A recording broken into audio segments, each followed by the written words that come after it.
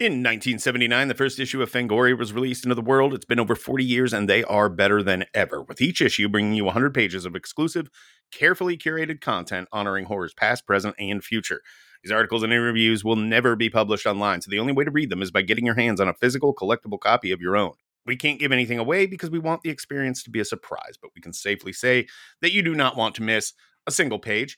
So head on over to Fangoria.com to learn more and to subscribe. And while you're there, make sure to enter the promo code Kingcast to save 25% off your yearly subscription.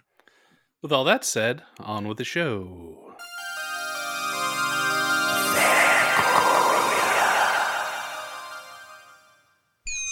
Hi. My name is Stephen King.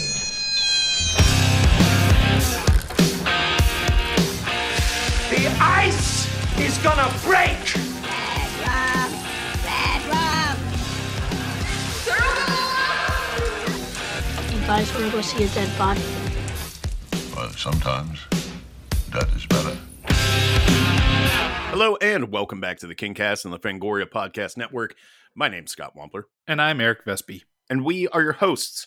Our guest today is a musician, writer, and professional funny person whose work you may have seen on YouTube, where she rose to power as the artist formerly known as Cosby Sweater, in the pages of Mad Magazine, where she served as that company's first female editor, on the Everything's Coming Up Simpsons podcast, which she co-hosted with the great Julia Prescott for a number of years, on Mystery Science Theater 3000, where she was a writer, and most recently over on Kickstarter, where she recently launched a successful campaign to fund Nine Inch Nails' Peeled Back, a collection of Nine Inch Nails covers that, in my humble estimation, whips a tremendous amount of ass. In addition to Peeled Back, she's here today to talk about a very specific corner of the Stephen King kingdom, 1994's Treehouse of Horror 5, which featured the Shinning, one of the more iconic segments in the Simpsons' annual series of Halloween episodes. Ladies and gentlemen, please welcome to the Kingcast stage, Ms. Allie Goertz. Allie, how are you doing today? Hello, I'm good. I'm very excited.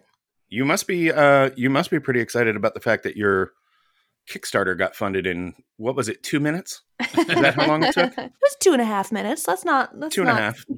Yeah, let's not inflate our head here. Come on. Yeah. No, I'm thrilled. I genuinely, it's such a weird project. And also it's obviously not original work. So I was like, there's no way that this is going to do anything. So I put a pretty low amount and was thrilled that people care. There are massive Nine Inch Nails fans they don't care who I am, which is great for me. Right. And God, yeah, all those piggies, it's wonderful. I was going to say, like, you really cannot underestimate the power of that particular audience. Like, It's they wonderful. are freaks for nail stuff. And, you know, it's been a while since we got any new Nails, a new album or anything like that. Fans of that persuasion are always happy to see some new shit coming down the pipe, even if it's, you know, a collection of covers. Even if it's shitty and not Trent. It's not shitty, though.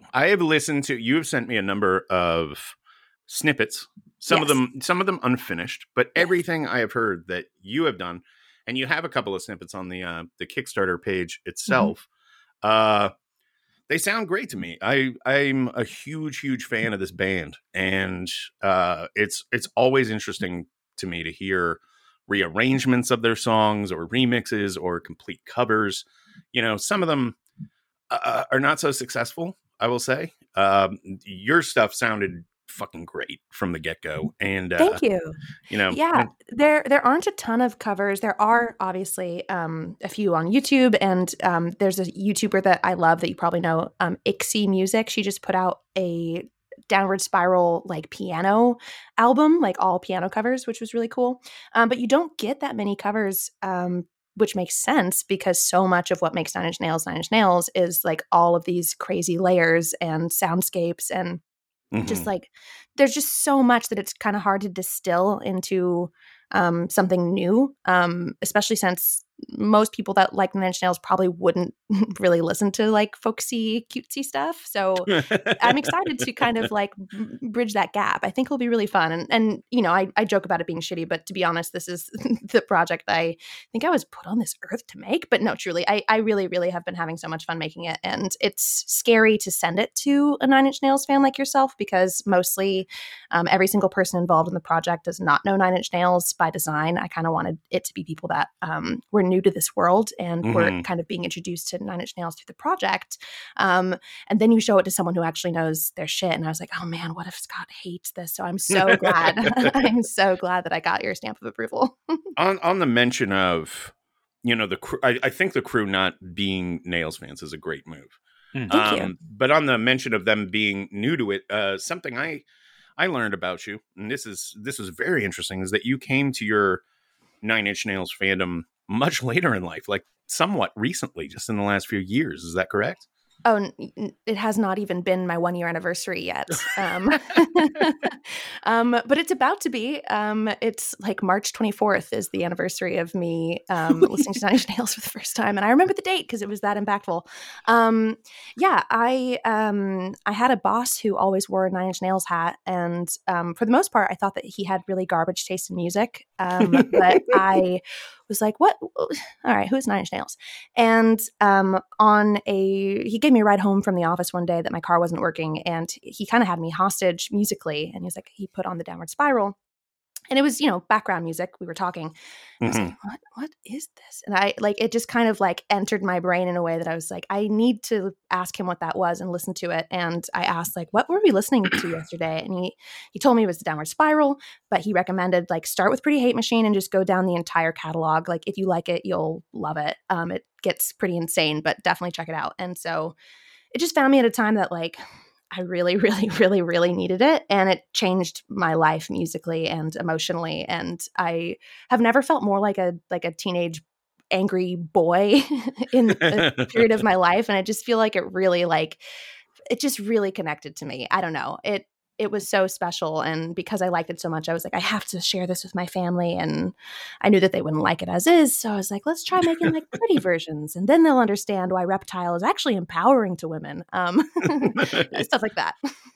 I'm curious, like what was your perception of Trent Reznor as a person? And Vespi, I'm going to ask you this question too, because you are not as diehard a Nails fan as myself or Allie, but you grew up in the 90s. Allie, you're a little younger than us, but you must have been aware of Trent Reznor. So I'm curious No, I was not aware of Trent Reznor at same. all. How? I only knew him as a composer, and I first heard his name and had it click with me with The Social Network, because I love The Social Network soundtrack so much. Yeah. But you know, before that, I just really didn't have any exposure to him, not cognizant exposure anyway. And part of that is that my dad is like a huge music snob. And so we only listened to, like, there was never any like radio. It was always just like my dad's iPod or CDs. And it was just like power pop and the Kinks and the Beatles and Led Zeppelin and like just like whatever my dad liked, which I loved, by the way. But I just missed out on a lot of stuff. It was so funny, like how little I knew about Trent Reznor, that I really wish that I could find this tweet. I'm pretty positive I did not make this up, but I remember there was this viral tweet. Someone had just asked like, hey, is the name Nine Inch Nails like referring to like 9-inch long nails, or like the number quantity 9-inch long nails, like 1-inch long nails? And then Trent Reznor responded saying like, he quote tweeted it saying like 9-inch long nails. And then that went viral. And then I remember looking at that being like, who cares what Trent Reznor thinks about 9-inch nails? So that was when I grew up and realized, oh, okay, now I get why that makes sense. Right. Yeah, no, very, very much the same for me. Like I took notice of Reznor whenever he and Atticus Ross started doing movie soundtracks, because that's my thing. Like I pretty much, my entire exposure to any music that was made after like 1980 is through movie soundtracks. So either needle drops or scores. Like that's kind of the shit I was, would always listen to. for Nine Inch Nails, of course I clocked that it was a thing, but it was, the weird dudes in the big baggy black pants with too many pockets and chains hanging down to the floor in high school. That's what they were listening to. That's pretty much all I I thought you meant that's what they were dressing, like Nine Inch Nails was dressing like. I'm like, what fucking era was that? No, that's just like my exposure to that was essentially like hearing, through the headphones or whatever is the goth kids were walking around the high school listening to. So yeah, I didn't really take notice of Trent Reznor as a musician really until the soundtrack stuff. So which I love, and I will someday.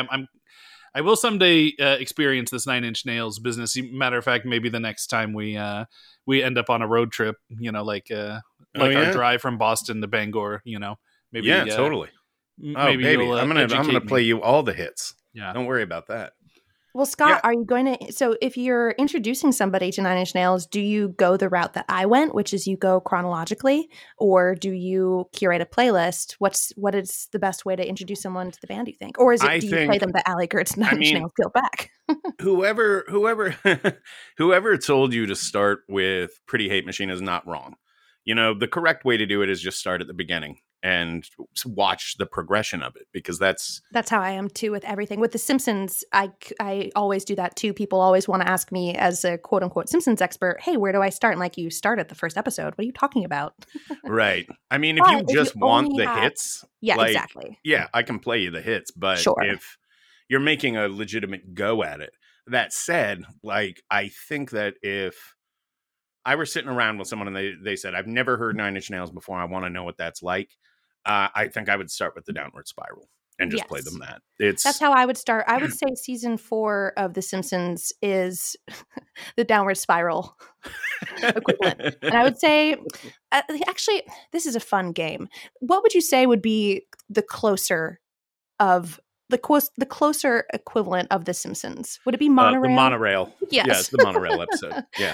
It's the song that even if you claim to have never heard Nine Inch Nails, you have almost certainly heard Closer, either, diegetically, just on the background somewhere, maybe in a movie, or, if you've ever been to, say, an adult leaning establishment that traffics in dancing and today's. Okay, wait. I recently went to an adult establishment, let's say. I'll actually call it out just because it's a cool place. A Jumbo's Clown Room in LA. Mm-hmm. Nice. I'm familiar. Yes. There is a place, there's a woman who dances there who has danced to Nine Inch Nails, and I was genuinely shocked by her song choice, because you would think that it's Closer. So let me ask you, if it's not Closer, what is the next song that you would guess? Well, I'm guessing it's an unfortunate choice to some degree. I won't lead you. You have to guess. You know what? I'm gonna go Head Like a Hole. I actually feel like that makes a little bit more sense. If you want to give one more guess, please do. Sin? It's not. That would make more sense. The Only Time. The Only Time. I think this is such a diehard Nine Inch Nails fan to go with The Only Time off Pretty Hate Machine. Yeah. And it's also kind of the most like hair metal of all of the Nine Inch Nails songs. But I just for days could not stop thinking about her, which maybe was her tactic of like, I need to pick a song that is going to like really just be like stumping Allie of like, why did she pick this? Sunspots would have been the perfect song in my opinion. Yeah. That is a stripper song. Sunspots is the one that's got a noise that sounds like a dentist drill to me. Like, like it's, yeah. I know that song. Has been an interesting part of my album of figuring out like what songs, what sounds do I want to keep and what songs do I like pay homage to and what songs do I completely avoid, because it's hard. It's hard making a Nine Inch Nails cover album. You have to make those types of choices because some of the things, if you don't do it, it's like a slap in the face. You'd be like, I can't believe that you like, it'd be like, imagine if I did the Closer cover and then didn't have the piano motif at the end. It would be, that would like, I'd be arrested. Yeah. But there are certain sound effects like that too, where like, you can't like, I can't imagine not doing, I don't know, some of the screaming stuff in The Becoming, and yet I have to find a way to do that so that it's not completely alienating to my mom. Right. Two things. One, if you've never heard, I believe it's an unreleased track, but you can still find it, called Purest Feeling, which I don't know is it. recorded around the time, like, I want to say that's like pre Pretty Hate Machine sessions. It is deeply embarrassing to listen to. Why? So I would, because it's not good. It's I mean, the really name not is good. a little leading. It's really, it's very sax heavy, if I remember correctly. I haven't heard it in Oh. years, but my friends and I used to have like a running joke about Purest Feeling just being like the best Nine Inch Nails song. I am gonna have sax on my album. That is a non-negotiable for me, because when I saw him live when I saw Nine Inch Nails live for the first time last year, I saw them like 3 times in a row. I went with Andrew Lobel, who's my boss, who I mentioned earlier, Mhm. and I was like, because I had listened to the early album so many times, I didn't listen that much to like Bad Witch or like, you know, some of the other stuff. And I only like maybe like 2 weeks prior to the show had like discovered like, oh wow, he's a saxophonist and like Yeah. really, really good and like doing cool shit with it. And it was just so fun to see it live. Because he's so much stronger than a saxophonist should be. That it was like, yeah, I need to put this on the album somewhere. Yeah, they've definitely been incorporating more horns into their later stuff, like more recent stuff, which I fucking love. I love it. Purest Feeling era maybe needed some more work. That's all I'll say. So that's one thing, and the other thing is just to your mention of like weird sound effects in the songs. I remember reading a thing. I want to say it was around the time The Fragile came out, because it was about The Fragile. And that one of the sounds on that album is a broken ukulele in a box that they were just shaking. Like, who the fuck would ever, you know? Well, so good luck on recreating some of these sounds is my point. I was thinking about Nine Inch Nails soundscape stuff while rewatching The Shining, not The Shinning, and just some of the soundscape stuff seems so ripe for Nine Inch Nails sampling. Like when Jack is throwing the ball against the wall, it's just such a cool sound, and it actually kind of reminds me of the opening to Mr. Self-Destruct, which is sampled from the movie THX 1138. And so it just kind of had that similar, like, you can't quite tell exactly what you're hearing, but it's so violent and so drum-like and so like Primal. Visceral. Primal. Yes, totally. Yeah, absolutely. One thing I want to do while you're here is you have brought us an as yet unreleased snippet from one of your songs, which is March of the Pigs, which is obviously the, you know, song of the same name from the Downward Spiral. And just to set up this clip and to really drive home the point of, for anyone who's unfamiliar, how different these approaches are. I almost said is. The first time I ever heard Nine Inch Nails, it was the song March of the Pigs. And I remember this was around the time I first started getting into Nirvana. I was like 12 or 13, I guess. And, you know, up until that point in my life, I had only ever heard songs that my parents listened to in the car or played at home. You know, like you were saying earlier with your dad's iPod, it's, you know, that's kind of how most people grow up, I think. And then you start developing your own musical taste. And the first time I heard Nirvana in Bloom, it was like a nuclear explosion went off in my head. I had no idea music could sound like that. And so I was in that era of discovering new music and experimenting with all different kinds of stuff. And a buddy of mine came over to the house. He's like, "You have got to hear this." And he's got a little jewel case in his hand, like a CD jewel case. That's what they were called for our younger listeners. Back in our day, we called them a jewel case. Not a housing for his vape. Yeah. I assume or literally like a thing with diamonds and rubies in it.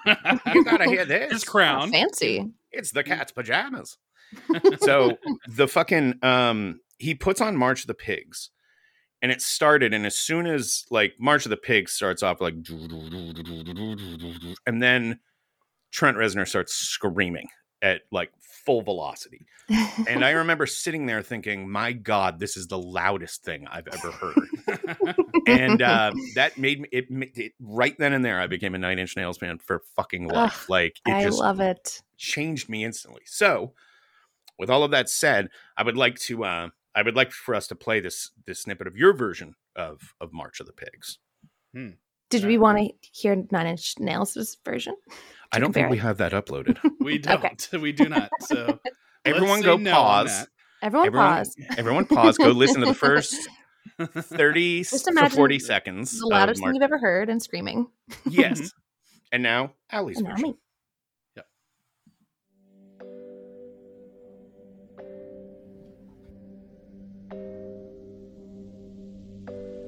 Step right up, march, push, crawl right up on your knees.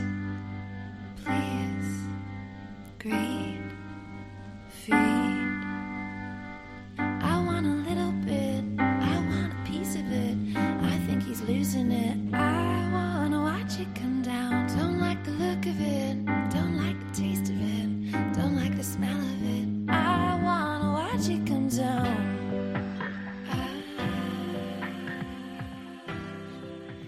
Yeah, that is hot fucking fire. I love it.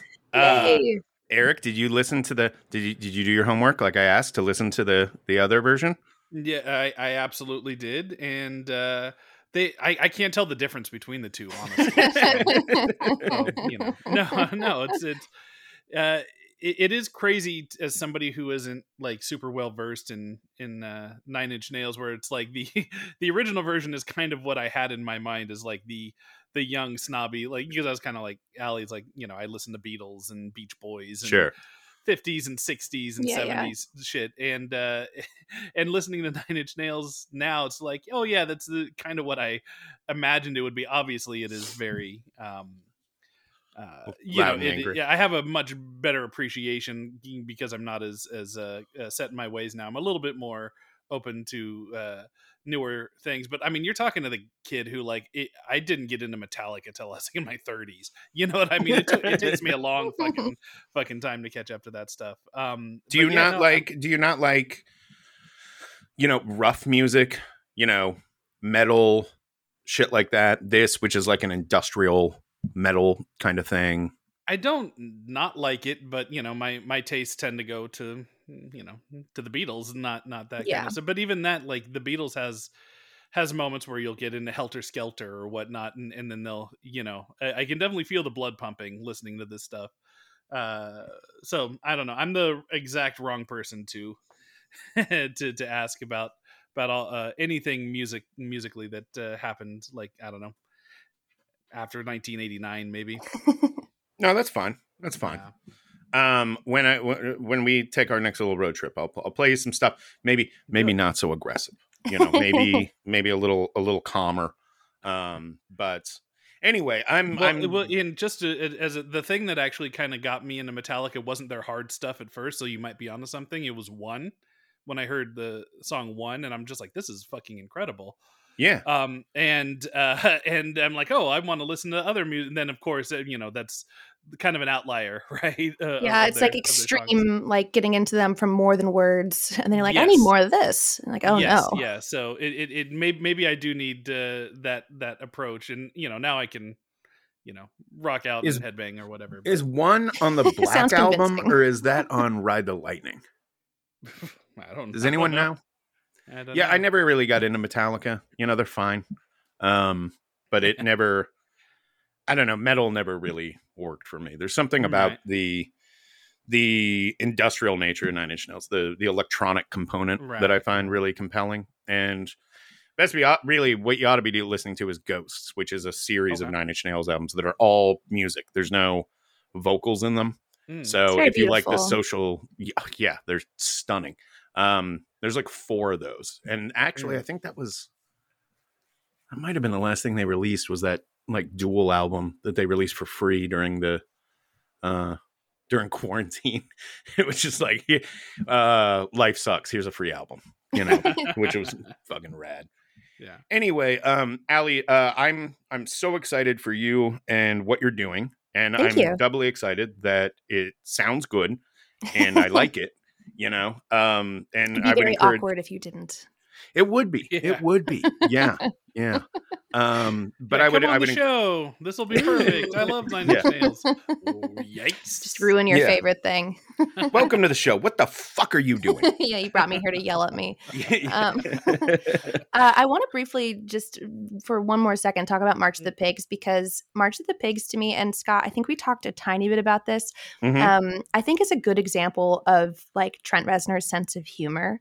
Yes. I just think that playing with silence and just this aggressive, loud, noisy, violent nature that the song has to then break and turn into major chord and doesn't it make you feel better is so funny and so good. And it actually, I was thinking of it because when I was rewatching The Shining, I was thinking about how fun the music is in terms of it does this thing called Mickey Mousing. Are you guys familiar with this? Have you talked about this No. on the show? So Mickey Mousing is a term when music is matching the motion. So if you watch some of the scenes, So like Baby Driver is hardcore. yeah, Mickey Mouse. yeah. And, it actually used to be kind of something that you'd see a lot in silent movies. And obviously Mickey Mouse is a perfect example because there's no talking. You would find, if he's given a high five, there would be like a little sound that kind of mimics your hand going up and then a clap, something like that. And you get a lot of this in The Shining, although The Shining is unique because it's playing with horror. And so it's playing with the horrific sound effects. And so you get Danny when he's walking into room 237. And if you rewatch that scene, every single line, like little tiny movement, is being kind of brought to life with a violin or like a little sound. There's like something that's kind of doing it. And there's even that kind of hooking sound, like a rod being cast, kind of inviting you into that room. Like it's all being matched, and it's really cool. And a really good example of this working is the building and building and building when they're in the maze right before it goes Tuesday. And like it just gets like gigantic, and then like you're waiting for the scariest thing you could imagine, and then it's Tuesday. And to me, that's the same thing that happens in March of the Pigs, where it's like it's building, and doesn't it make you feel better? You're like, wait, what? That's good. Okay, so we got to talk about Stephen King shit some more because the listeners will kill me otherwise. Let's start with, of course, your Stephen King origin story, Allie. Got it. Yeah. So I think this is true of a lot of people that were raised in the 90s, that a lot of parodies were really, really popular. And I guess that's actually true of Mad Magazine too, that some people like saw the parody before the thing that was being parodied. Sure. But this was the case for me for sure. The Shining was parodied, as we'll discussed, in The Simpsons as the Shinning because they didn't want to get sued. And that was absolutely my first introduction to anything that Stephen King had ever written. And after that, it would have been Stand By Me, which I love. And I also got the book, which was exciting, but kind of weird because I didn't understand how it could be called The Body. I was like, Dad, you're lying to me. Like, Stand By Me. And I read it and I was like, okay. It was the first time I'd ever seen an adaptation of something. And it actually gave me a love of always watching the movie first. I love to watch the movie first because otherwise I'll hate the book. Or I'll hate the movie. Like, I like having kind of I was like, what? Dude? Sorry, other way around. Well, for example, if you read the book first, like I did with Harry Potter, then I hate the movie because it's just like they did everything wrong. Everything's bad. But if you go back and read the book after, then you're kind of like deleted scenes. Like I get to spend more time with my friends. This is great. So now I almost always watch the movie of anything first because I just want to love both. But another example of a parody thing entering my consciousness before the original is one of my favorite SNL sketches when I was a little kid was the Ed Glosser Trivial Psychic. Yes, doing Dead Yes. Zone. And I remember my dad having to explain it to me because I had no idea what Dead Zone was. And I just remember quoting the what's that actor's name? Christopher Incredibly famous Walken. actor. Yeah, Christopher Walken doing that character all the time. I just loved him, with the most trivial things, like, you're gonna get an ice cream headache. It's gonna hurt real bad for about 6 minutes. But since then, I would say, I don't know, there was just stuff on. I've since gotten really I was gonna ask to do The Mist because that's one of my favorite movies of all time, but I do have a pretty interesting introduction to The Shining. I watched it in a film class, and it was spread out amongst 4 periods of school. And I was 17 years old and I was watching it for the first time, and I hadn't really watched anything scary before. Not I think I'd still been traumatized by Large Marge and Pee-wee's Big Adventure. I've always been a scaredy cat. And I was watching the movie with the lights on in the daytime, not that scary.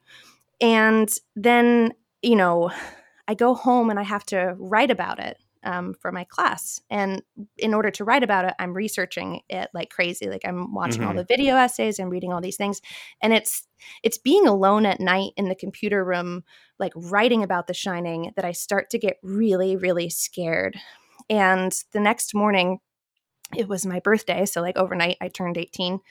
And I woke up from a nightmare. I was reliving scenes from The Shining, and I wet my bed because I was so scared. So I will always associate me turning into an adult in the most humiliating, embarrassing way possible because I was so scared of The Shining. I just want to tell you that the audio dropped out while you were talking. So it was good, because on my end, what I heard was, and so I had to go home and write about it. And then there was silence for about a minute. And then it cut back in right when you went, and I wet my bed. That's amazing. Yeah, your audio is good, though. I think it was just some weird glitch here. Okay, great. Yeah. Because I only told that story once, unless you guys pay me. I can't wait to listen to this episode and find out more. So have you read a lot of the books though, or the first book that I read, not at all really. The Secret Window, Secret Garden is the first thing that I ever read, and that actually, I have a bittersweet association with it because I remember I used to be really scared reading the Harry Potter books, and the 5th Harry Potter book used to scare me so much because I don't know, there was fighting and evil stuff. And then I started reading Secret Window, Secret Garden, and I was so edge of my seat, so scared that I would read the 5th Harry Potter book to calm me down. And I told my dad, Dad, look at how amazing it is. I used to be afraid of this, and now I've overcome it, and I read it to make me chill out. And he was like, that's kind of sad though. And I didn't think of it as being sad, but I guess it is, Dad. But yeah, I remember getting viscerally angry in that book about fake scenarios. Cause I feel like a cat gets killed in it. And I love cats so much. And I remember just making myself mad thinking about if my uncle ever killed my cat, I'd be furious. Why was I doing those thought experiments? I'm too sensitive to read and watch many things, to be honest. I just it's good that I never listened to Nine Inch Nails until recently, because I would have been just a horrible, terrifying person. I think I get too obsessed. But yeah, aside from The Body and I read Carrie, and then I think just a few things in high school. I haven't really read that many Stephen King books, but that's because I don't really read. I'm not proud to admit that at all, but I'm really not much of a reader. But I think it's because I have ADHD. Yeah, that'll do Hard it. to focus. Yep.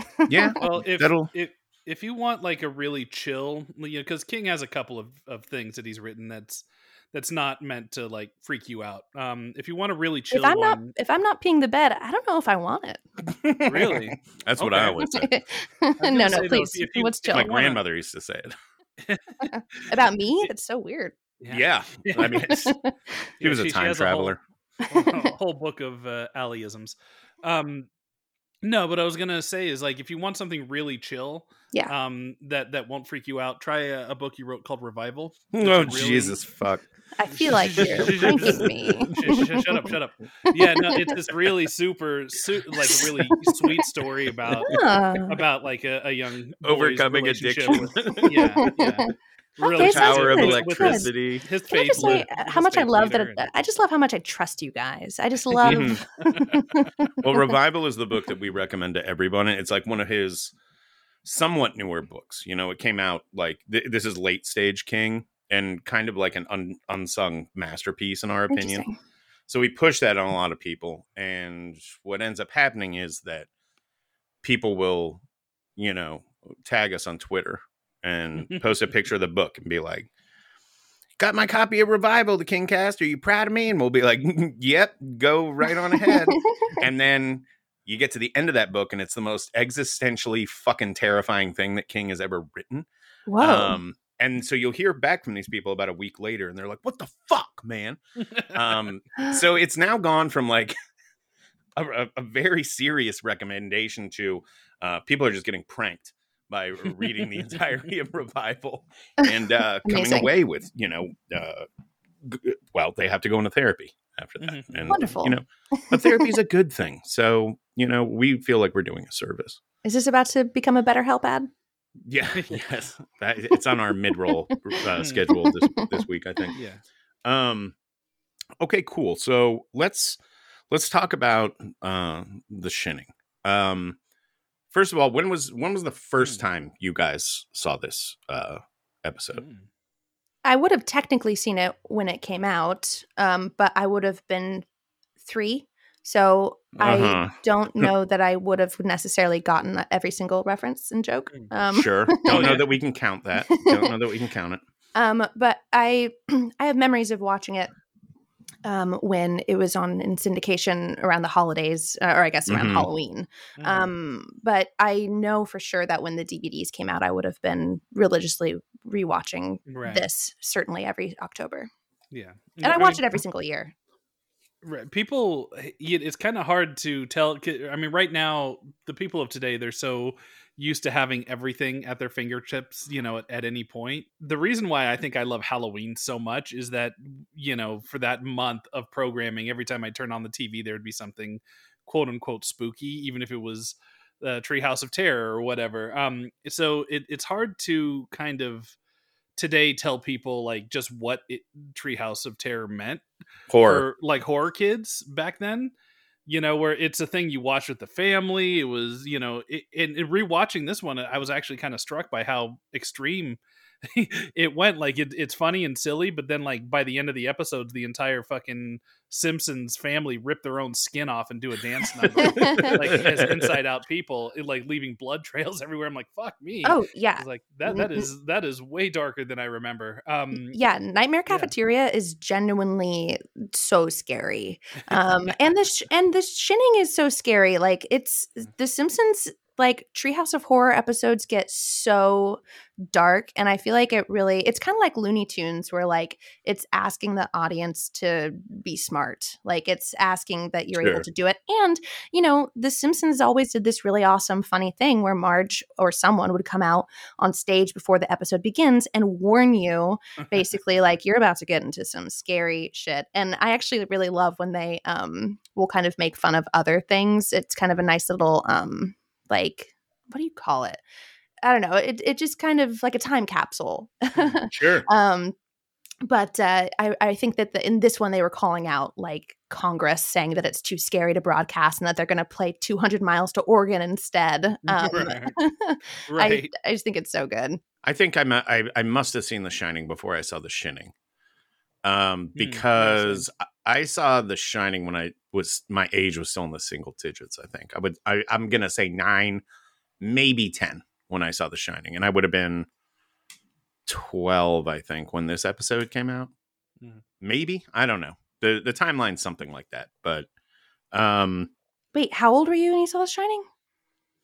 Very young, 9 or 10. Oh my God. I was reading King pretty young. I was a morbid kid. My parents were pretty permissive in terms of what I read. Not so much what I watched. They were a little more limiting on that. But with reading, they were just happy that I was reading. You know, I've told a story on the show before about, you know, I got in trouble for reading a Stephen King book in like elementary school or something when I was a kid. And my folks were just like, well, he's fucking reading, isn't he? Oh You my know, what do you people want? I did read Clockwork Orange when I was 11, and it was it was something. I don't even know. I don't. You know, that's written in the vernacular of the Droog.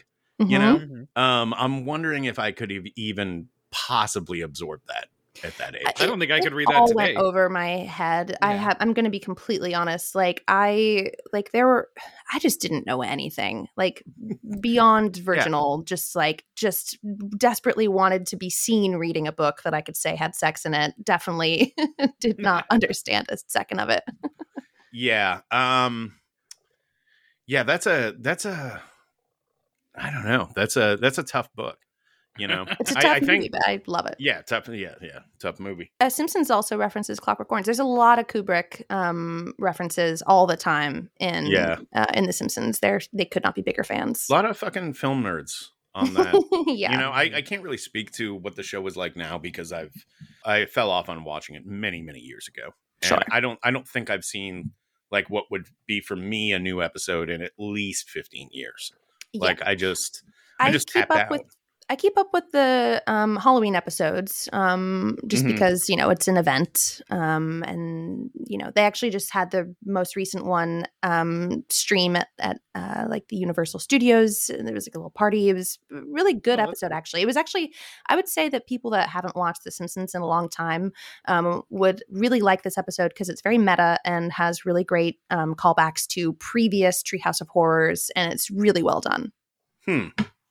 Well, maybe I'll have to check some of that out. I did check out, you know, after revisiting the Shinning, I did watch some of the Not It. It's called It parody that they did, and I don't know, man. It just didn't work for me. Something about it. I would have to watch it. I would have to be watching it with you to like go through it like a scene by scene and be like, yeah, that joke doesn't land, or this I don't particularly like, or whatever. But I gave it about 20 minutes and was kind of like, I get it. But, well, it's really weird because I think what makes The Simpsons parodies work so well, and I wouldn't even say that they're necessarily like a straight parody, is you don't have to have seen the movie that they're referencing to be invested, and they really do a great job. And you know, the Cape Fear satire that they do is like almost Cape Fear, and then The Shining are almost beat for beat, which is amazing because it's a 7-minute segment. But I'm so amazed by how much they're able to like just distill the movie that they're covering so quickly without it feeling handholdy. And like, I just think it's so masterful, and I don't really exactly even know how they do it. I couldn't do that shit. And something that jumps to mind is just the opening of The Shinning, where it's such a specific joke of you get the overhead shot and the Simpsons are driving in the mountains or close to the hotel, and he's like, oh, did you leave the door unlocked? And you go, dope. And then it suddenly goes like Tuesday. Boom. You know, it uses the same sting and, and all that. And then they repeat that like 3 times. Door. Did you remember to lock the front door? Don't. Yes. Right. That is such a specific, that's like a filmmaker joke, right? Like of you using that pacing and that sting for the title card and everything. Because, you know, my memory of it was really just the whole Willie joke of the title, right? That was the only thing I really remembered from this. Do you want to get sued? Weirdly, one of the most iconic Simpsons lines. Like, people are still making that joke. Oh yeah, you know? And it's weird that one joke out of this 7-minute segment out of this one episode is like up there with some of the other like major quotes from this series. But that's just, you know, I think that just speaks to you know, how well crafted this particular segment is. Right.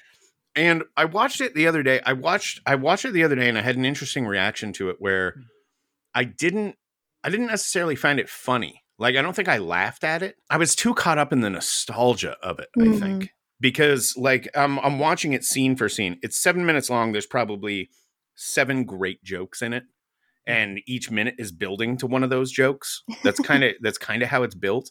And I guess I wasn't really paying attention to the gags. It was just, God, I remember when this aired, and I remember like, oh, I remember that moment, and I'd forgotten about this, but there it is. And, you know, I was so swept up in it that my perception of it when it ended was, well, that wasn't very funny, but man, that was a wild thing to rewatch after all those years. And then I rewatched it again this morning, purely focused on the writing. And it is like, it's pretty tightly crafted, and it's a lot funnier than my initial rewatch led me to believe. You know, there's some killer shit in this. Yeah, it's extremely dense with jokes. Like, even just that opening segment has like 4 jokes of the Tuesday and the back door and the grandpa. Like it,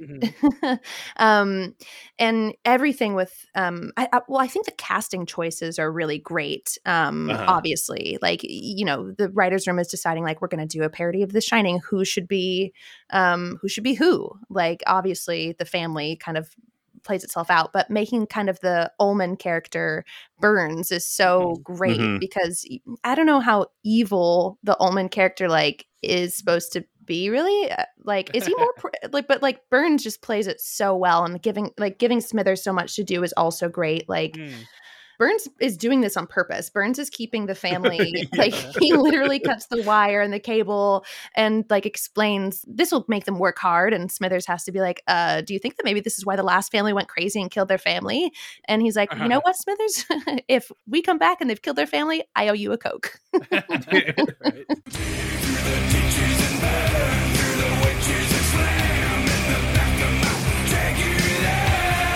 Hello, everybody. It's time for the mid-roll ad read, which this week comes to us from the folks behind Malum, a bold and expanded reimagining of the 2014 horror cult classic Last Shift from the twisted mind of Anthony DeBlasi.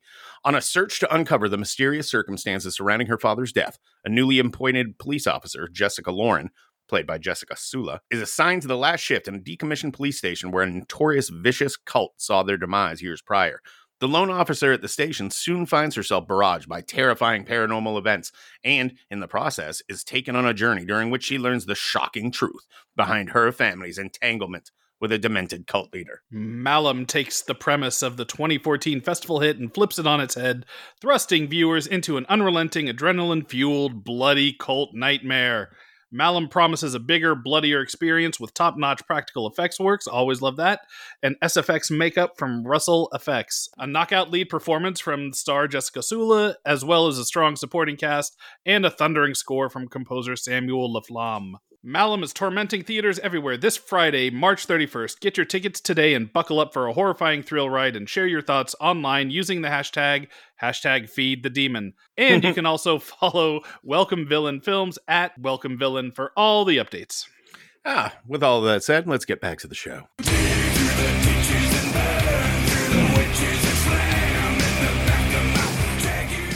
I think Mo is my favorite character here. Perfect casting. Playing the bartender. And there's one gag that specifically stuck out to me as maybe my favorite in the episode. And it's like a blink and you'll miss it thing where it's a scene where Homer is like Jack Torrance. He's trapped in the big walk-in fucking food pantry thing, you know, with the door locked behind him. Yeah. And so Mo appears on the other side and he's knocking and Homer wakes up and he's like, Homer, some of the ghouls and I were talking, and and that killed me. So good. I love the deployment of the word ghouls. I know. is so delicious here. Like a criminally underused word, and it's fucking. There's something so funny about the word ghoul that gets me every goddamn time I hear it.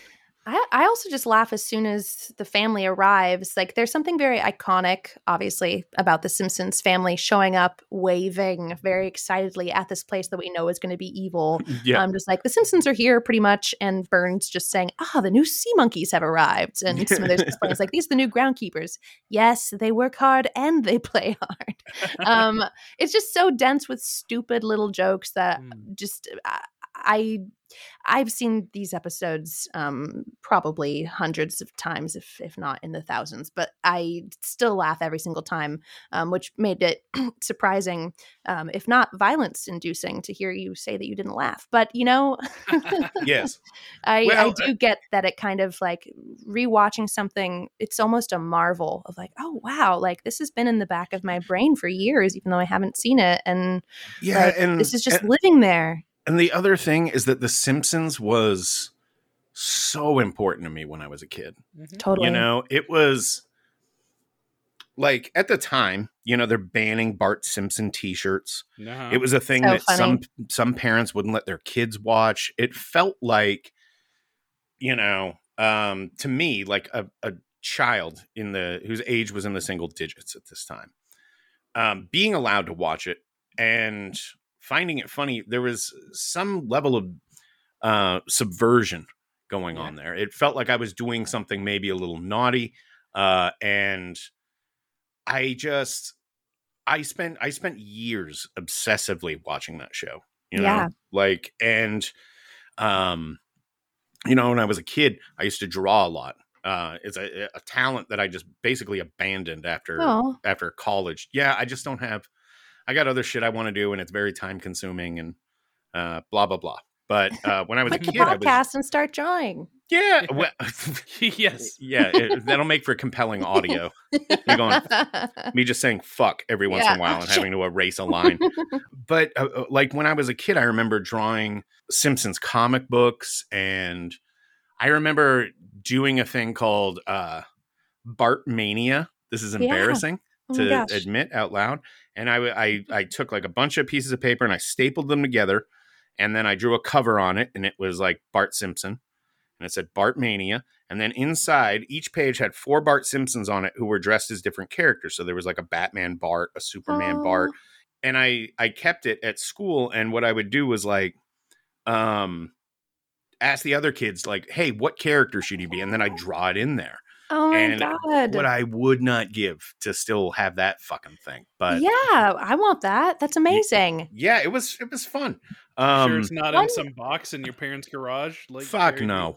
That is something that I know that there's still like a tiny bit of an age difference between us, but like we all grew up at least in a time where like you're entertaining your classmates and friends with what you watched previously, because like you can't just go and immediately rewatch it together. There aren't going to be clips on YouTube from the SNL that you just watched. Like I definitely spent so many recesses like just regurgitating SNL Dana Carvey stuff, and like I would just have like a little audience come and watch me do what I had seen on the night before. And that would happen with Simpsons too, especially for kids that weren't allowed to watch it, because they would want to know like what's so bad, like what's the thing that I wasn't allowed to watch. And I would say like, I would just repeat the episode as much as I could remember. You are unlocking memories for me, because I'm realizing like you're exactly right. We didn't have the internet back then, and there was this oral tradition of kids who got to see shit and kids who did not. And I remember very specifically after Terminator 2 came out, like my dad took me to see that, and then telling the neighborhood kids who weren't allowed to see it, like beat for fucking beat the entire movie of Terminator 2, like doing voices and shit for it. You know, you probably exaggerated a little bit, and there's a transformer in there for some reason. Oh, probably. You know, my parents wouldn't let me watch slasher movies. They weren't really horror fans, so I didn't get to see some of those. But I had a friend named Josh whose mom did not give a fuck what he watched and took him to every single new Nightmare on Elm Street or Friday the 13th movie, and he would always just tell me what happened in them, which probably is what led to my ultimate sort of rejection of the slasher genre, because you listen to enough of those stories and you're like, isn't that kind of what happened in the last one, only, you know, just he uses different murder instruments? It's like, no, this is totally different. No, it's not. It's the same shit every time. Even as a kid, I knew this trick. Love it. My version of that, and I would do the same thing. It was with stand-up bits. So for the kids I really wanted to impress, like I pulled out George Carlin, right? So I would like do the whole airplane bit. You know, how old are you at this time? I want to picture it. What are you wearing? 10, Yeah. 11, Right probably wearing jean shorts or bicycle shorts. It's that era. You're telling the abortion joke and you don't get it, neither do they. Yes. I'm probably wearing a multicolored neon orange green shirt. I probably have a rat tail. Oh my God. I'm just gonna come out to say so yeah, I know, gird your loins.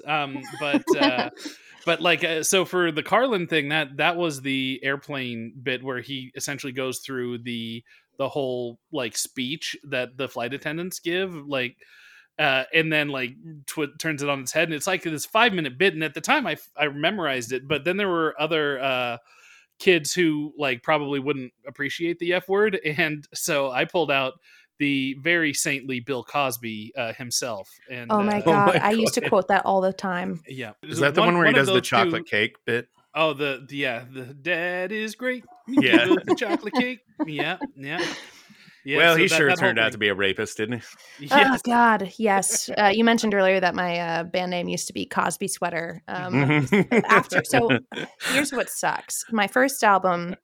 Is it Cosby the obvious Sweater. thing? I'm not saying I'm the biggest victim, but I was not a victim. Cosby Sweater, and then the second album was a Rick and Morty concept album. Now I'm making a 9 Inch Nails album. Oh, am I accidentally gonna make? Am I accidentally gonna cancel Tremor? Canceled? Yeah, because I won't release it if it will prevent that from happening. I'm still gonna steal all the Kickstarter money, but I won't release it. I think people have taken a run at canceling Reznor a couple of times over this or that, but yeah, I saw Courtney Love tried to do something a while ago, and yeah, that got shut down real quick. She's she's like, "Oops, sorry."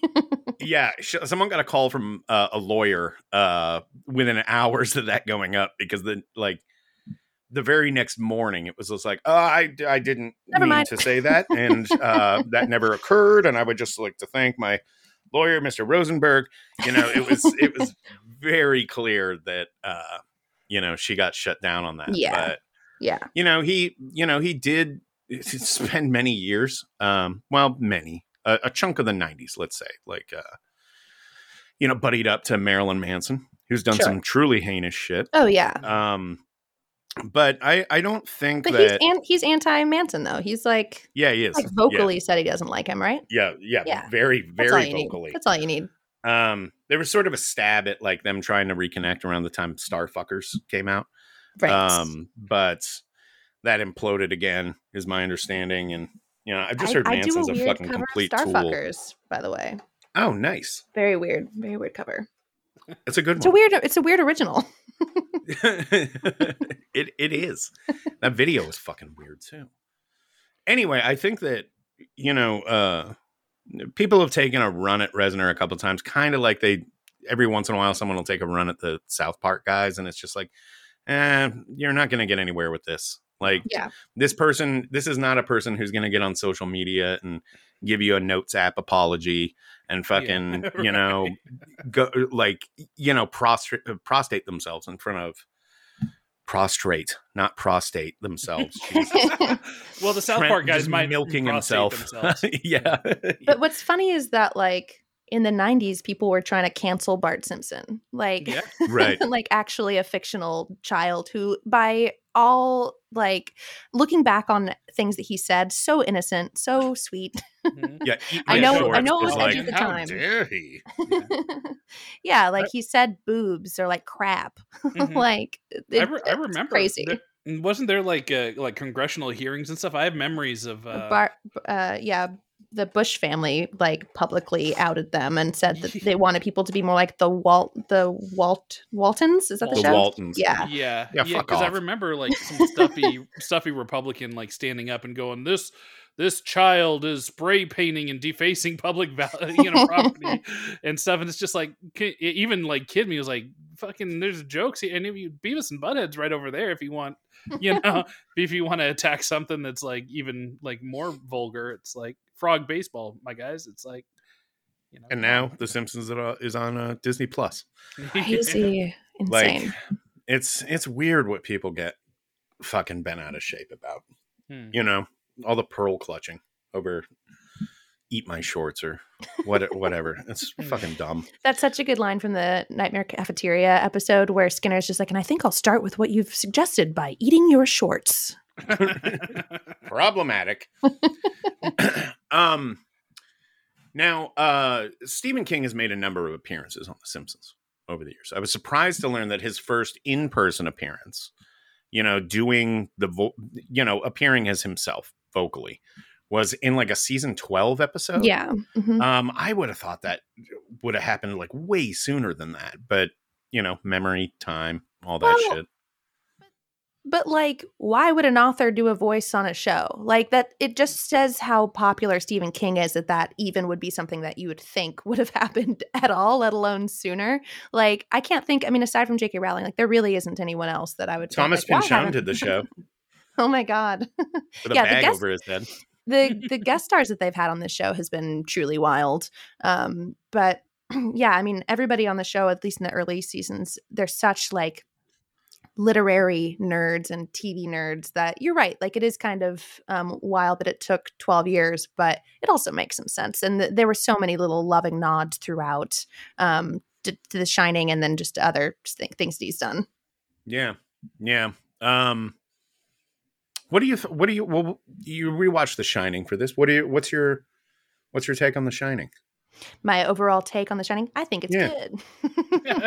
The Shining is one of my favorite movies of all time. I'm very obsessed with this movie. I'm a very, very big Stanley Kubrick fan. Yes. I don't know if I should change my name to Kubrick Sweater anytime soon. He's not exactly the least cancelable person, but I love him. And when I was in like a pretty scary car accident where I was like pinned at the thighs between two cars and thought that I had lost my legs. My car was totaled and I was so scared and like I wasn't able to like walk without assistance or crutches for a while. One of the things that I made sure of first was that my trunk was okay because in it I had just gotten the Criterion box set of the Stanley Kubrick movies. And they were okay. It was a miracle. I just imagine you, there's like glass on the ground, smoke. You're pulling yourself along the ground with your arms. Check the trunk. Legs. Tell me Bennigan's in DVD wasn't scratched.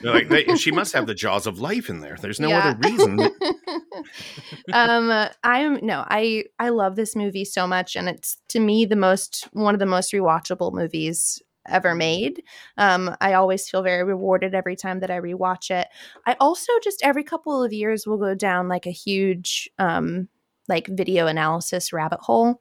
I forget who did the very popular video essay and essay about the bear being a symbolism for pedophilia and how basically Jack is a big old pedophile.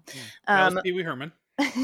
Don't talk about Pee-wee that way. I do have like so much Pee-wee paraphernalia. It's insane. But wait, the fucking bear. What? The bear is basically, there's this guy. I think his name is like Robert Anger or something. Let me look it up. But he has this piece explaining using apparently in the book it was a dog costume, and in the movie it's a bear costume, and there are a lot of references to bears in relation to Danny and to Jack and to the kind of, you know, how the elevator that bleeds, it has it kind of looks like a face because it has the eyes on top of it. It kind of mimics the look of the bear, and basically it's connecting all of these things to pedophilia, and it's really wild. And on its face, like you guys now, it sounds like it's something that you just so instantly want to be like, fuck off. Like, shut up.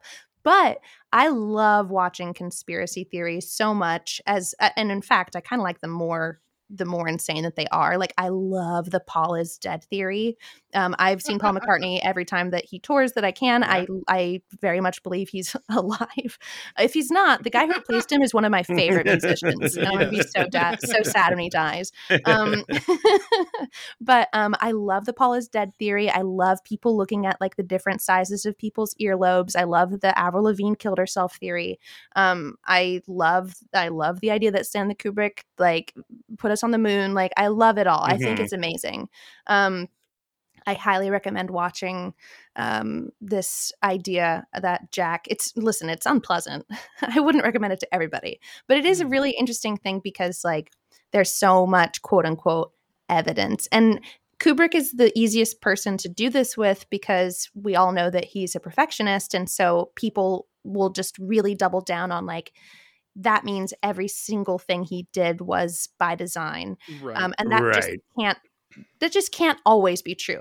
Right. Like, even, well, you saw even Room someone, 237, right? Yes. Yeah. I mean, look, I like Room 237, but every time I watch it, It's I ridiculous. get annoyed with the people. Yeah.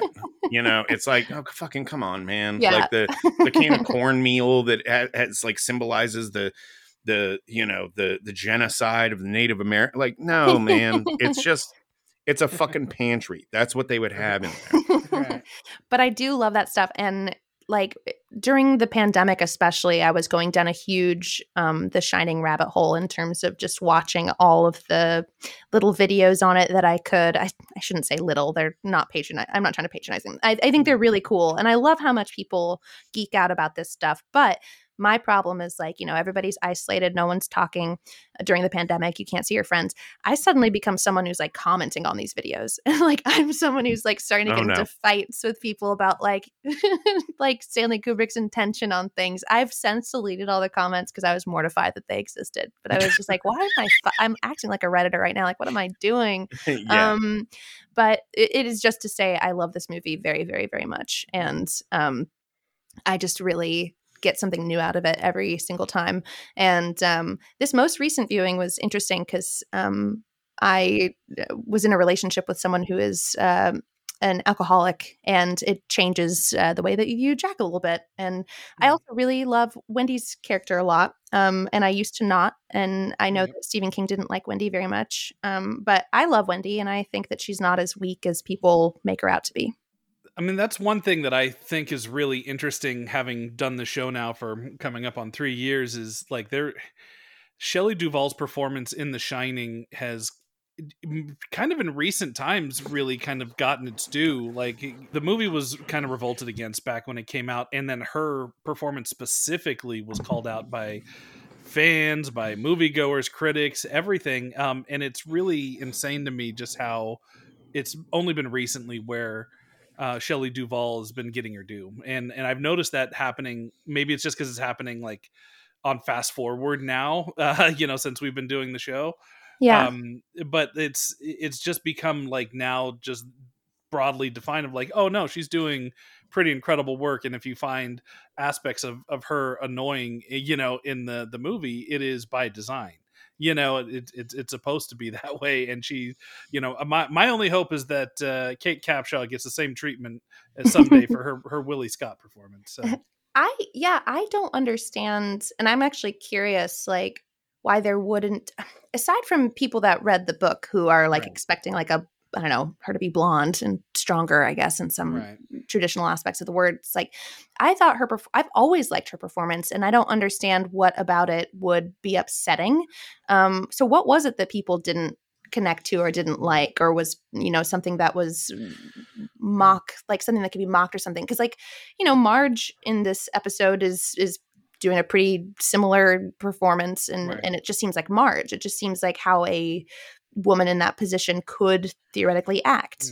It's a good question, because it's like Jack Nicholson is going just as big and broad as she is, but nobody ever looks at him and goes, well, he's fucked up that performance. But she's kind of matching the energy of what the movie is demanding of its lead characters, right? Even Danny Torrance at some point is getting really broad and, screaming red rum and all this stuff. So I don't know, maybe it's just straight up misogyny where you can accept that crazy swing of a performance from Jack Nicholson, but when Shelley Duvall does it, it's quote unquote grating and I don't know, annoying.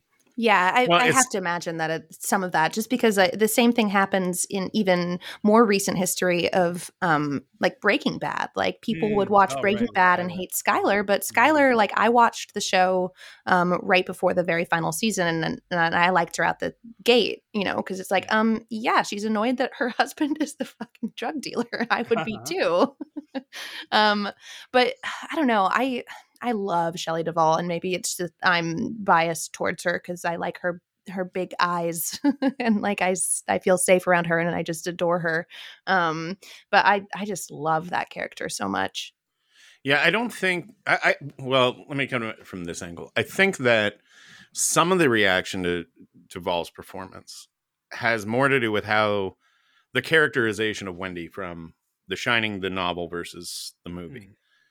She's very strong and, bullheaded and, take charge. She handles herself in the novel, Yeah.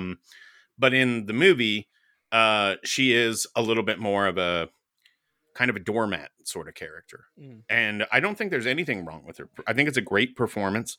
I think I think that there's a chance that some of those reactions were fans of the book who wanted a stronger Wendy, kind of like the Rebecca De Mornay's performance in the miniseries. So my question with the comparison to the book is, in the movie, it's very clear, at least that's my opinion, that Jack is abusive. Maybe not in the way that one video analysis thinks that he is, but he's been abusive. He's an alcoholic. He's someone who has like rage fits. We know that he physically harms Danny at some point. Yeah. Like, I think even in the episode that you guys talk about this with Tom, it's like pretty clear out the gate, like, yeah, I'm going to kill you guys. Yep. And so to me, it makes total sense that Wendy already has this kind of like downplaying. She's just kind of a little bit trapped, doesn't want to maybe face the facts, but this is how just like some people in those situations can be. But in the book, is it more like the hotel and being there makes Jack that way, and so we have this strong woman who then is watching her husband become this way, or had he also already had those seeds there from the beginning? My opinion is that the hotel amplifies whatever your true nature is, just in general, not just for Jack, but for everyone. Kind of like, I love that. It's almost like along the lines of cocaine. If you're like in Jack's case, we not only know from the novel that he broke Danny's arm accidentally, but he also beat the ever living shit out of one of his students. Yeah, that's a whole thing in the book. I gotta read this book. So the point is that this is kind of why I'm bristling at the pedophile thing, because Jack Torrance is a lot of things, but he's not a pedophile.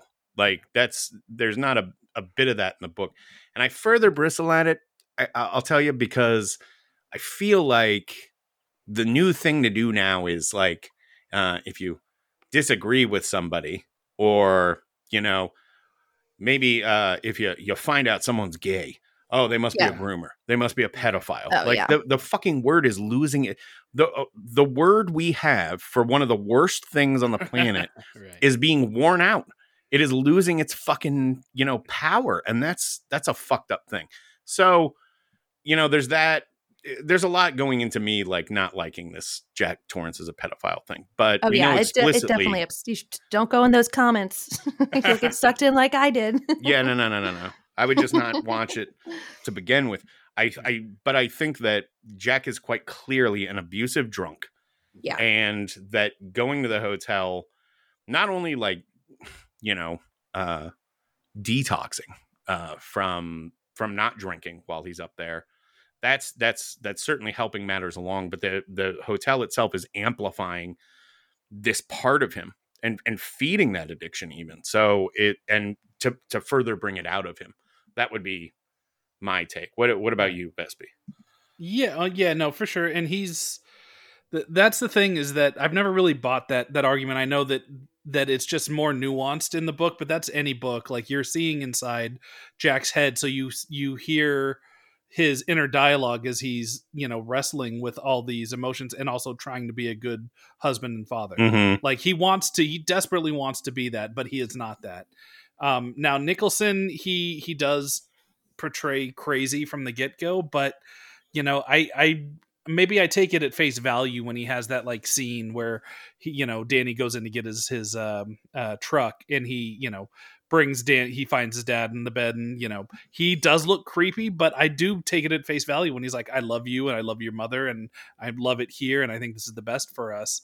I think that that's a glimpse of the Jack Torrance from the book, but I think both characters are not as far apart as the talk around it implies, and maybe that's the reason why King really just doesn't like it, is he can be dismissive and just say it's casting, but I also think that he put a lot of himself into Jack Torrance, and he doesn't want to see himself as crazy from the beginning, and so he wants to see that there's a lot more nuance there. But the same thing that can be said about Jack, though, can be said about Wendy. I think in the book she's a little bit more like, this is really you're on your second and last chance, right? So she's a little bit more stronger in that aspect, where she's kind of on the lookout for him to fuck up, and like I'm serious, I want this to work, but I will leave. Right. So she's a little stronger in that aspect, but I mean, look at the Wendy in the movie. She still fucking knocks him out and drags him into the fucking pantry. She's the one doing all the work at the hotel while he's writing. She's the one maintaining the boiler. She's doing everything. She's cooking. She's doing everything. And the only bone I have to pick with the Wendy Torrance and as portrayed by Shelley Duvall is that moment right at the very end where when she's outside and Danny comes out of the hedge maze, and what does she do? She throws the knife down and runs and grabs him. And that fucking thing, I don't know what it was, what was in the water in the horror waters in the 70s and early 80s, but every fucking movie you watch, Lead. Halloween, fucking Laurie Strode stabs Michael Myers in the closet, and what she do? She drops the knife right at his fucking body and walks away. I love that happens all the fucking time. I love that, because it's, to me, like, that's the only version of myself I'm seeing in a horror movie. Like, of course I would do that, like, because you're not thinking, you're so scared, and like it makes it so real. And yeah, I also get, like, as an audience member, like, don't do that. Like, you want to, you're rooting for the person to survive, so it's infuriating. But of course I would do that. I would do so many stupid things so many times. But yeah, I do think it's like, I think that if I had read the book and it had expected this one version of Wendy, I would also be like, that's sexist. How could they do that? I'm so upset. Right. But because I didn't have that, my only comparison was Marge. Right. I'm like, at least Wendy might have a job. I don't know. Like, like I like seeing that there's like strength in women can appear in so many different ways. Right. And the ways that you already pointed out, I think are very present. And even just being able to tolerate like such a annoying person. Like, it's funny, like this movie is so much more triggering when you've dated writers. You're like, cause like Shelley is just like, hey, why don't you take me on a walk later? And he's like, I think I should write. I'm like, your writing's never going to go anywhere anyway. Like, Damn. It's funny you're saying this, because I think another thing that's really interesting about the Shinning is that the central joke of the whole thing is Homer's raging alcoholism. Yeah. Right. And when you mentioned earlier that the Treehouse of Horror episodes get a little get kind of dark. I mean, yeah, they really do. This does strike me as very dark. Yes. Like we are seeing Homer's again, just blistering alcoholism brought to the forefront, and not only that, but it is being dangled in front of him to murder his family. Yes. It's an interesting thing, and I don't think that when I watched this originally, I had any idea what an alcoholic was. Functional nor otherwise. I just like my grandfather was a raging alcoholic, but whenever we went to visit him when I was a kid, I always just thought he was very sleepy and non-communicative. Like he's a stoic man's man type. No, he was fucking drunk Yeah, he was on loaded. like rum or something every time I encountered him. That's why he was like that. But Yeah, alcoholism and anger and violence are played for laughs in The Simpsons, and that's one of the reasons that, in my opinion, early days of The Simpsons is works so well, because the animation style is so clearly a cartoon, and yes. there's just like something weird about seeing like 3D shading when Homer is choking Bart. Like, I don't need it to be more realistic. Right. It becomes slightly less charming. And they've stopped doing that for those reasons, I think. But yeah, one of the things that I think is so good in this episode is like we watch Homer lose everything that matters to him, and he's keeping it together. And if you know people like this in real life, it makes it scary and funny. But he goes, cable's out. Goes to check to get a beer in the fridge. Not a drop in the house. What do you know? And Marge is like, wow, I'm really impressed by how you're handling this. And he immediately slaps, I'll kill you. I'll kill all of you. Which I love, because like that is such a good synthesis of The Shining. Like just like in one line, we got him switching to the guy that's going to go to Mo and then be convinced to kill his family. And what I love about the Mo line too is like, again, like in 7 minutes of real estate to get the whole movie across, like you have to find ways to kind of cut corners and get to the meat of the story. And it's so funny how quickly it happens, because he's just basically like, Mo, can I have a beer? He's like, not until you kill your family. Like, it's just perfect. And I love that they were able to take such an iconic character of Jack Torrance and make Homer fit in it right now. Like you mentioned earlier, like when Homer's stuck in that pantry thing, there's like a knock on the door. I think it's Mo, and that's when some of the ghouls and I were talking, and he just goes, can't murder now, eating. Like, it's just so Homer, yet so perfect for that parody. It's so good. And then Marge really quickly just also says, like, after she like knocks him out and puts him in there, she sees a can of food and is just like, chili would be good tonight. Like, she's still being Marge. It's perfect. Hey there, everybody. Vespi here, real quick. Apologies for the interruption, but we lost a little bit of our audio, actually, from this interview. It's not a big chunk, but it's big enough to be noticeable, and I didn't want to cut out the whole section just because my dumb voice was missing for about 30 seconds. What you've missed is me bringing up the fact that the Here's Johnny reference in The Shining, today's kids don't know what the hell that is, where that came from, and then we continue on from there. Thank you, and we return back to our regularly scheduled podcast episode. People know that. I right? don't know. I bet you I work with people at Fangoria who are young enough that I bet if I went and said, where is Who's Johnny from? They would say The Shining. And I would say, okay, but what was it from before that? And they wouldn't know. Really? For sure. Wow. Sure.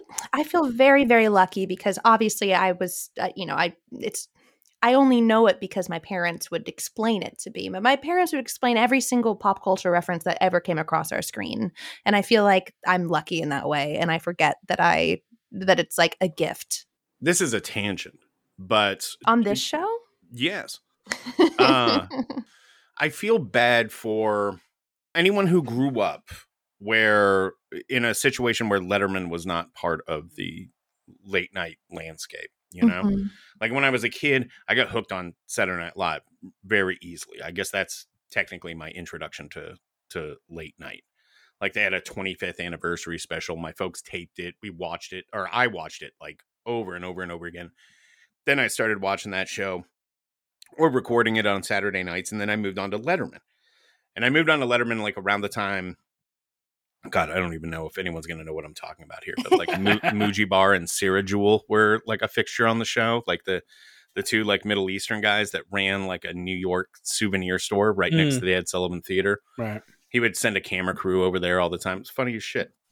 Anyway, Letterman begat Conan. Yes. And Conan no longer exists. And there's no...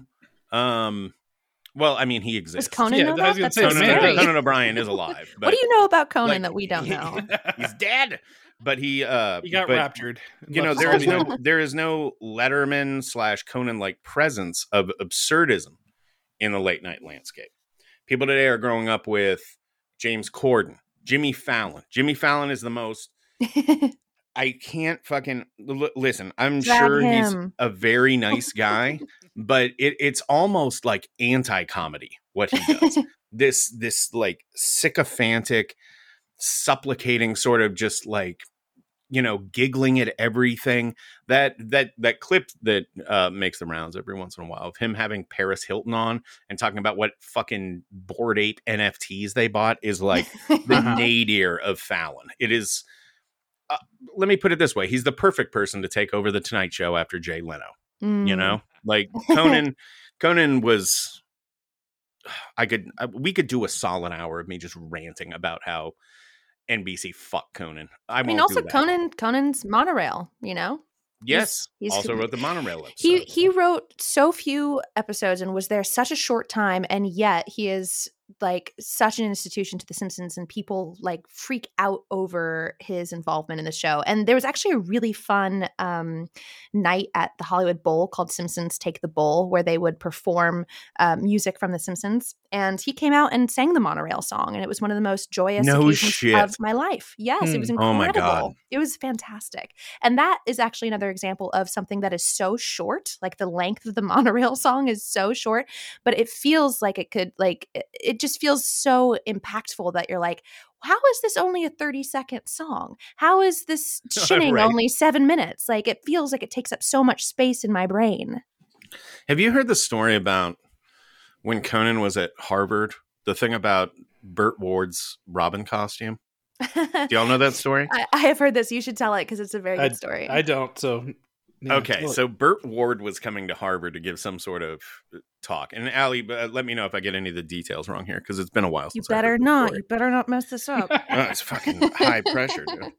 But this is my memory of the story, that Burt Ward who played Robin on the original like 1960s Batman series, came to Harvard while Conan was there, and I think working for the Lampoon, to give a talk or just be Burt Ward in front of an audience, And so he had brought with him, I think it was like a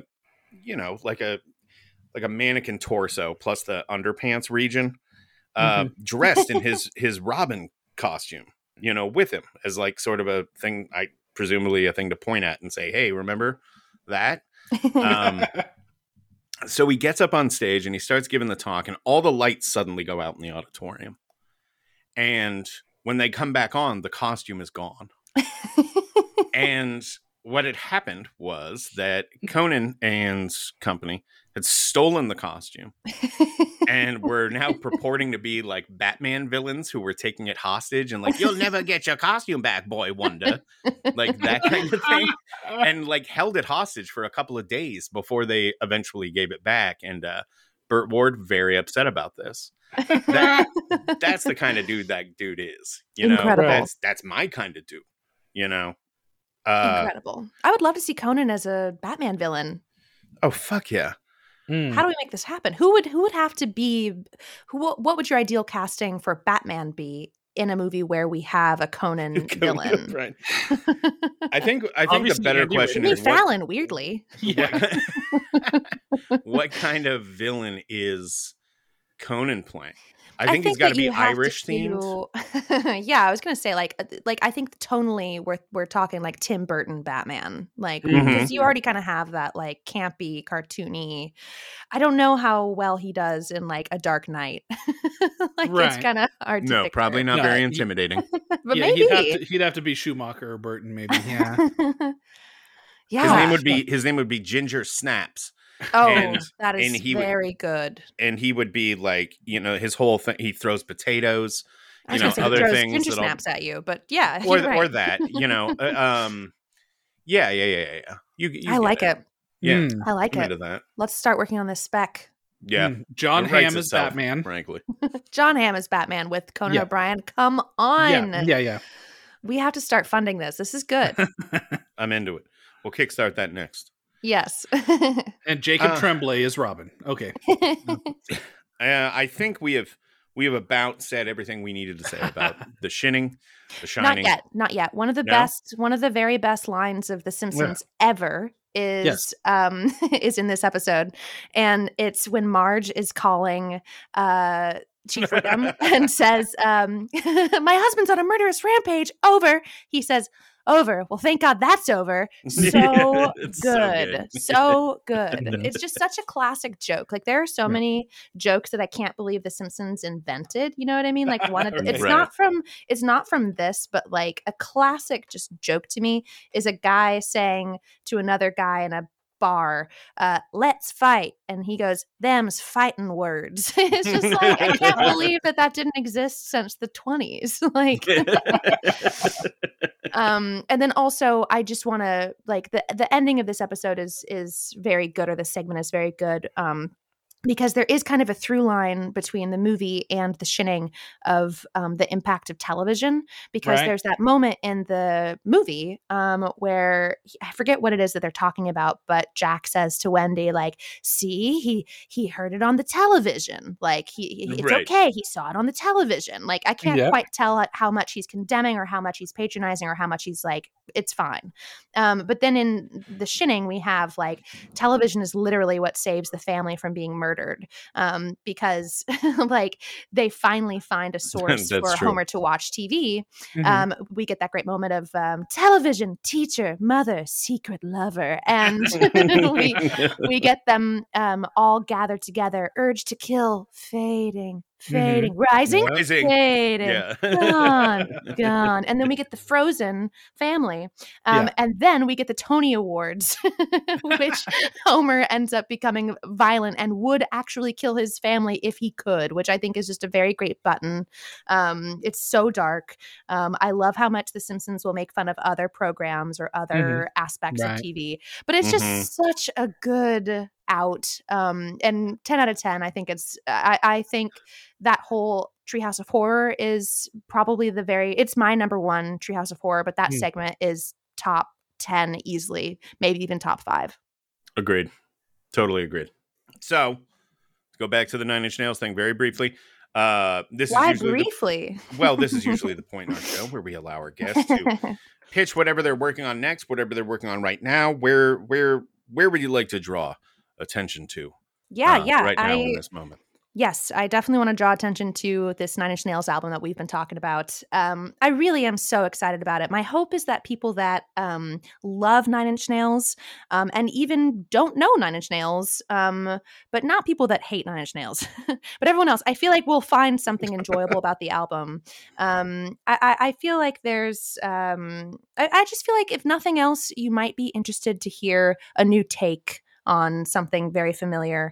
And I really have been working on this for almost a year now, and it is something that I'm just really, really, really excited about and passionate about. So you can find a lot of information about that on my Kickstarter.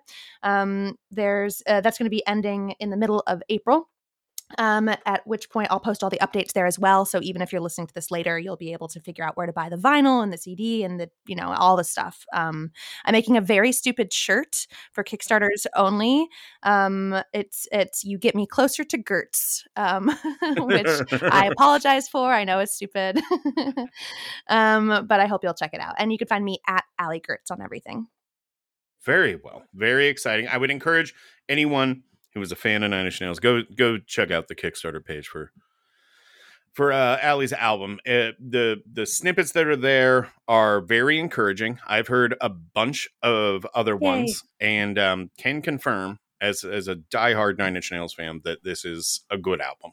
That makes me so happy. Yes, it is. It's exciting stuff, and it brought you into our sphere. So if nothing else, we can thank you for that. Thank you so much for being here today. This was a delight. Of course.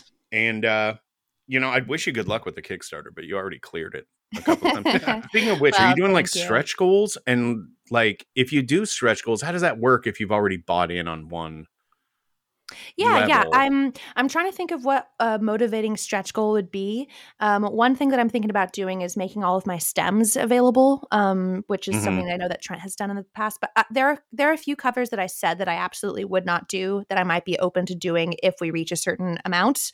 They wouldn't make the album, but I would be posting them for people that are kickstarting. For example, we've talked about like Hurt already belongs to Johnny Cash and Trent Reznor. Like we Right. don't need me doing it, but for the right amount of money. But yeah, we also are adding more instruments, and we're able to do a lot more the more money that we get. And yes, you could always update your pledge to be higher, but please don't make it lower. If we hit 50,000 folks, Allie Yes. will put a broken ukulele in a box and shake it around. What That I'll is a say is, guarantee. if I hit 50,000, I will cover Lemaire, which is like literally impossible for me because like I don't know how to play those instruments. I'll just literally do all of Downward Spiral and all of Wish if I hit, all of Broken, like in its entirety.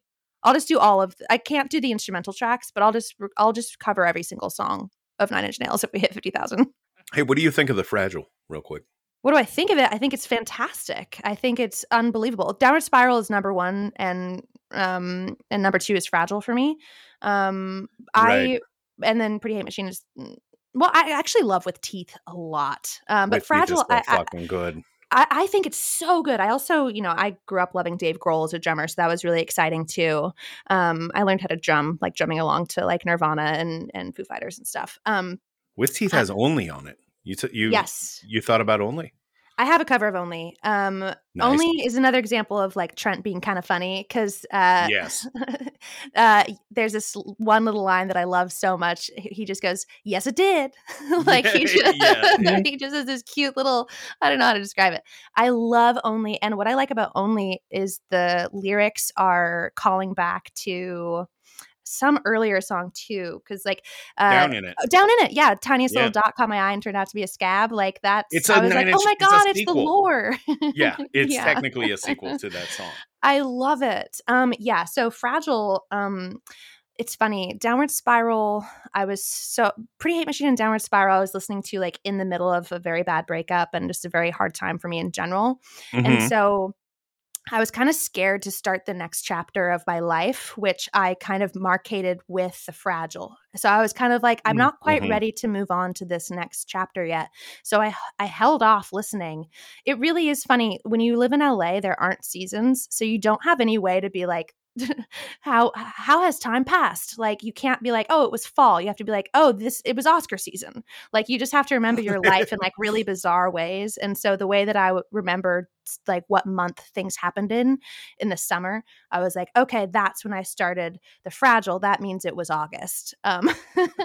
And that's when I saw Andy Dick at the Ralphs. That was that exactly. Era. Yeah. But no, I was scared at first because it also I was afraid it was going to get too sad, and I wasn't ready for sad. I just wanted angry, so I was scared. And then guess what? It was both. Downward Spiral is a perfect breakup album. It's all about, yes, it is. the entire Nine Inch Nails oeuvre is about, control. Like that's the number one theme in every single Nine Inch Nails track, I think. Totally. And it's because Reznor is a control freak, and just like Kubrick. Yes, this is the price we pay for genius. I will allow it. But the Downward Spiral is a great breakup album. The Fragile really is an album that's entirely about rebirth and yeah, and I just wasn't ready for that. I was just like, I totally can't take it. And it's funny because I didn't even know what it was going to be, and I just kind of in my bones knew like for some reason I'm not ready for this. And then once I finally got into it, it was all I could listen to. And Nine Inch Nails albums are similar to Kubrick movies, but The Shining, especially for me, in that every single time that I listen to it, I'm getting something new. And I've had to listen to these songs so many times so that I could figure out how I wanted to cover them. And even having listened to some of these songs hundreds of times, I'm still, and granted, I didn't start listening until this year, but still, I'm like the number one fan on Spotify because of how often I'm listening to it. But like, I still am hearing little motifs or little, like, depending on what audio interface I have too, like I'm able to hear like different things when I'm in the car versus my headphones versus like speakers. Like it's so fun. I need to get more on vinyl actually, because I feel like there's stuff that I haven't even gotten to hear on vinyl yet. But anyway, I could talk about this forever. the way I kind of made peace with I think The Fragile is their best album. Right. But, Actually, yes. Go but ahead. I think Downward Spiral is my favorite. Yes. Okay. album. So I will say, I'll give my friend Andrew credit because he said the same thing. Where he said, he's the person who introduced me to the band to begin with. He said that The Fragile is his masterpiece, but that Downward Spiral Yes. is also the favorite. And the same is true, by the way, in my opinion. Pinkerton is better than Blue Album, but yes, perfect comparison. And then, perfect yes. fucking comparison. Yeah, it's just one of those things. And also, I'll go. This continues. Pinkerton and Downward Spiral is also the Rushmore comparison to like Royal Tenenbaums would be the Blue Album and The Fragile in terms of like those are all more polished and perfection and like right. these are all like exactly like the utmost of what they ever did in some ways, but that raw, darker, messier thing is the one that's just a little bit more exciting. I have seen enough. You know your Nine Inch Nails shit. I am very impressed. That is all absolutely dead on. Again, thank you so much for being here, giving me an opportunity to run my mouth about Nine Inch Nails for so much on a single episode of the show. Usually, we should do a bonus episode of just Nine Inch Nails. Maybe that could be a reward that I offer people. You could, yeah. I'll help you with that. There's also like, I don't know how you would build an episode around it, but I was thinking earlier today, like the final book in the Dark Tower series begins with a Trent Reznor quote. What? Yeah, it's a quote from Hurt. "You can have it all, my empire of dirt." That whole, God, right there, page 1. Wow. And I remember because when that book came out, I went to like Barnes and Noble or wherever to get it and flipped it open to that page and saw that, and it was just like two of my worlds colliding, like in fucking like what the fuck is that? Melancholia. It was just like, oh my God, Nine Inch Nails and Stephen King on the final Dark Tower book. Like I could not have asked for a better gift than that. Oh, so. One thing I feel like we would be remiss to not mention on this particular episode is that Nine Inch Nails is featured on this episode of The Simpsons with Homer Palooza, yes. where Homer's talking about like no-name bands like Sonic Youth and Nine Inch Nails. somewhere, I have someone sent me they made it an enamel pin of that poster. Oh, I want that. Yeah, and I've got it somewhere. It's in a fucking storage unit right now, but no idea where that is. But I do have that somewhere. Yeah, fantastic. If there's a Nine Inch Nails reference somewhere, I'm probably aware of it. That's my little side job. Yes. Anyway, yes, let's wrap this up before this fucking monstrosity we use to record crashes again. Thank you, Allie, for being here, and congratulations on the success of the album before it's even come out. Oh, thanks. Many thanks to Allie Goertz for joining us. We finally covered The Shinning, which has been an oft-requested title since we launched the show. And Scott got to indulge in his Nine Inch Nails fanboy. Oh, it was delightful. You can hear it in your voice. Very therapeutic for me to finally have this, to just, not abuse the platform, but to use it to the advantage of something that I'm a very big fan of.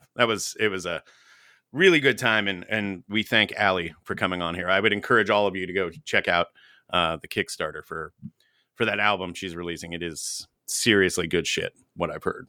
So hell yeah. And we got to debut a little piece of it, and if you're not wanting in after that, I don't know what else we can do. I just want to make a note here. This is the last episode this is the last wraparound, I guess I should say, because we have a bunch of episodes banked.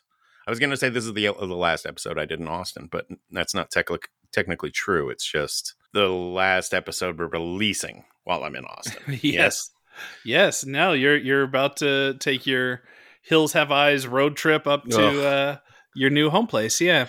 Yeah. You're going to run into some cannibal hillbillies. God, I hope the fucking drive just goes smoothly. I've never been in a car that long by myself, period. I think the longest I've ever been in a car by myself was about 6 hours.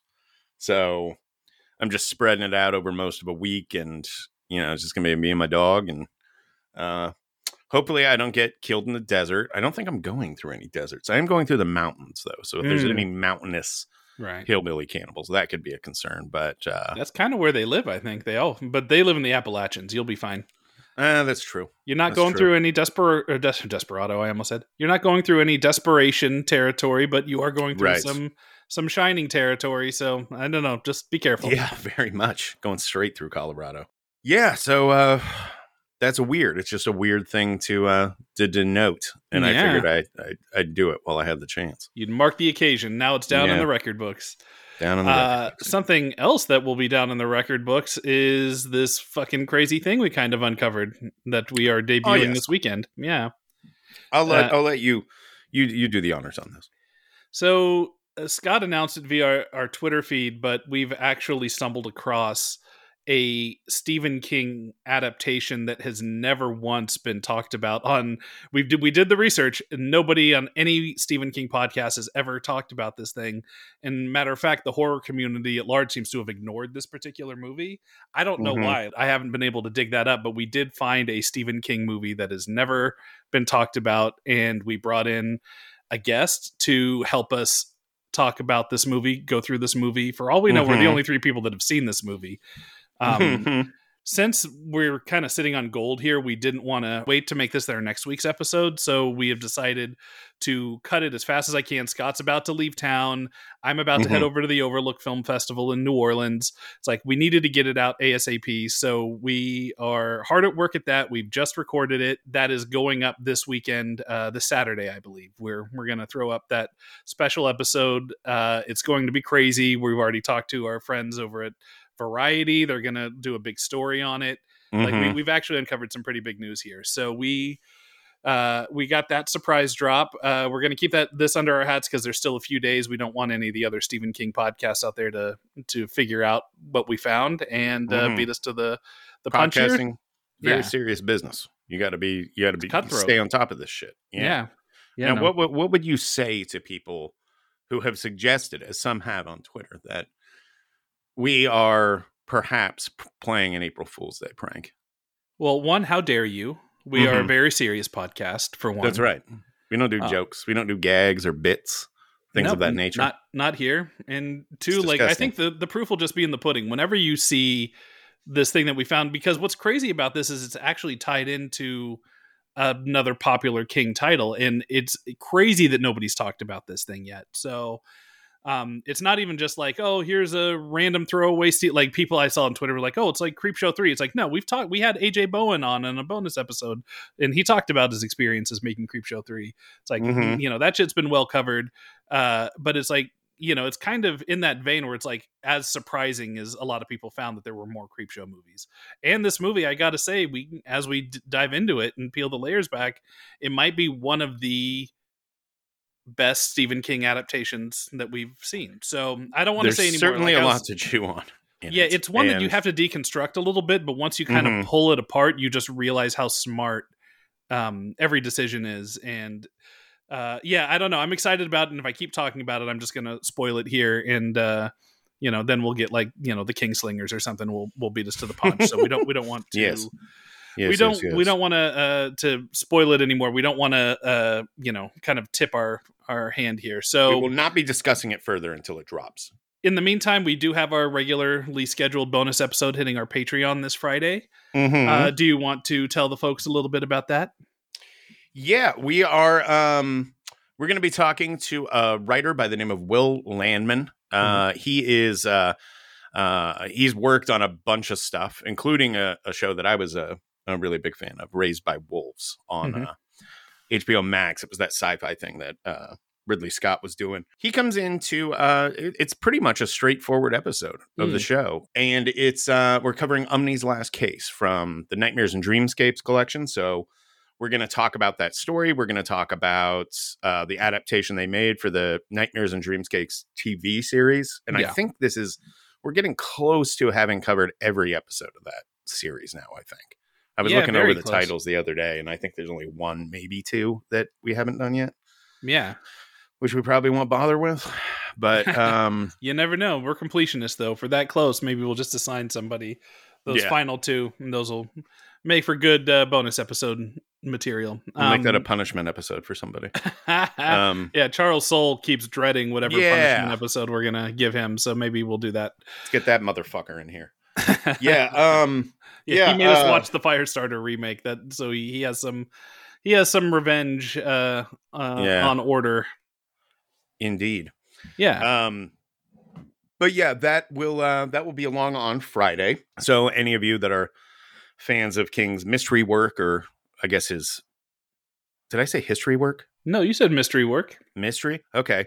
Well, anyone who's a fan of his mystery work or his meta mystery work, which is certainly how I would describe Omni's Last Case, please look forward to that. And everyone else, go sign up for the Patreon. We got commentaries over there. We got interviews. We've got all kinds of shit.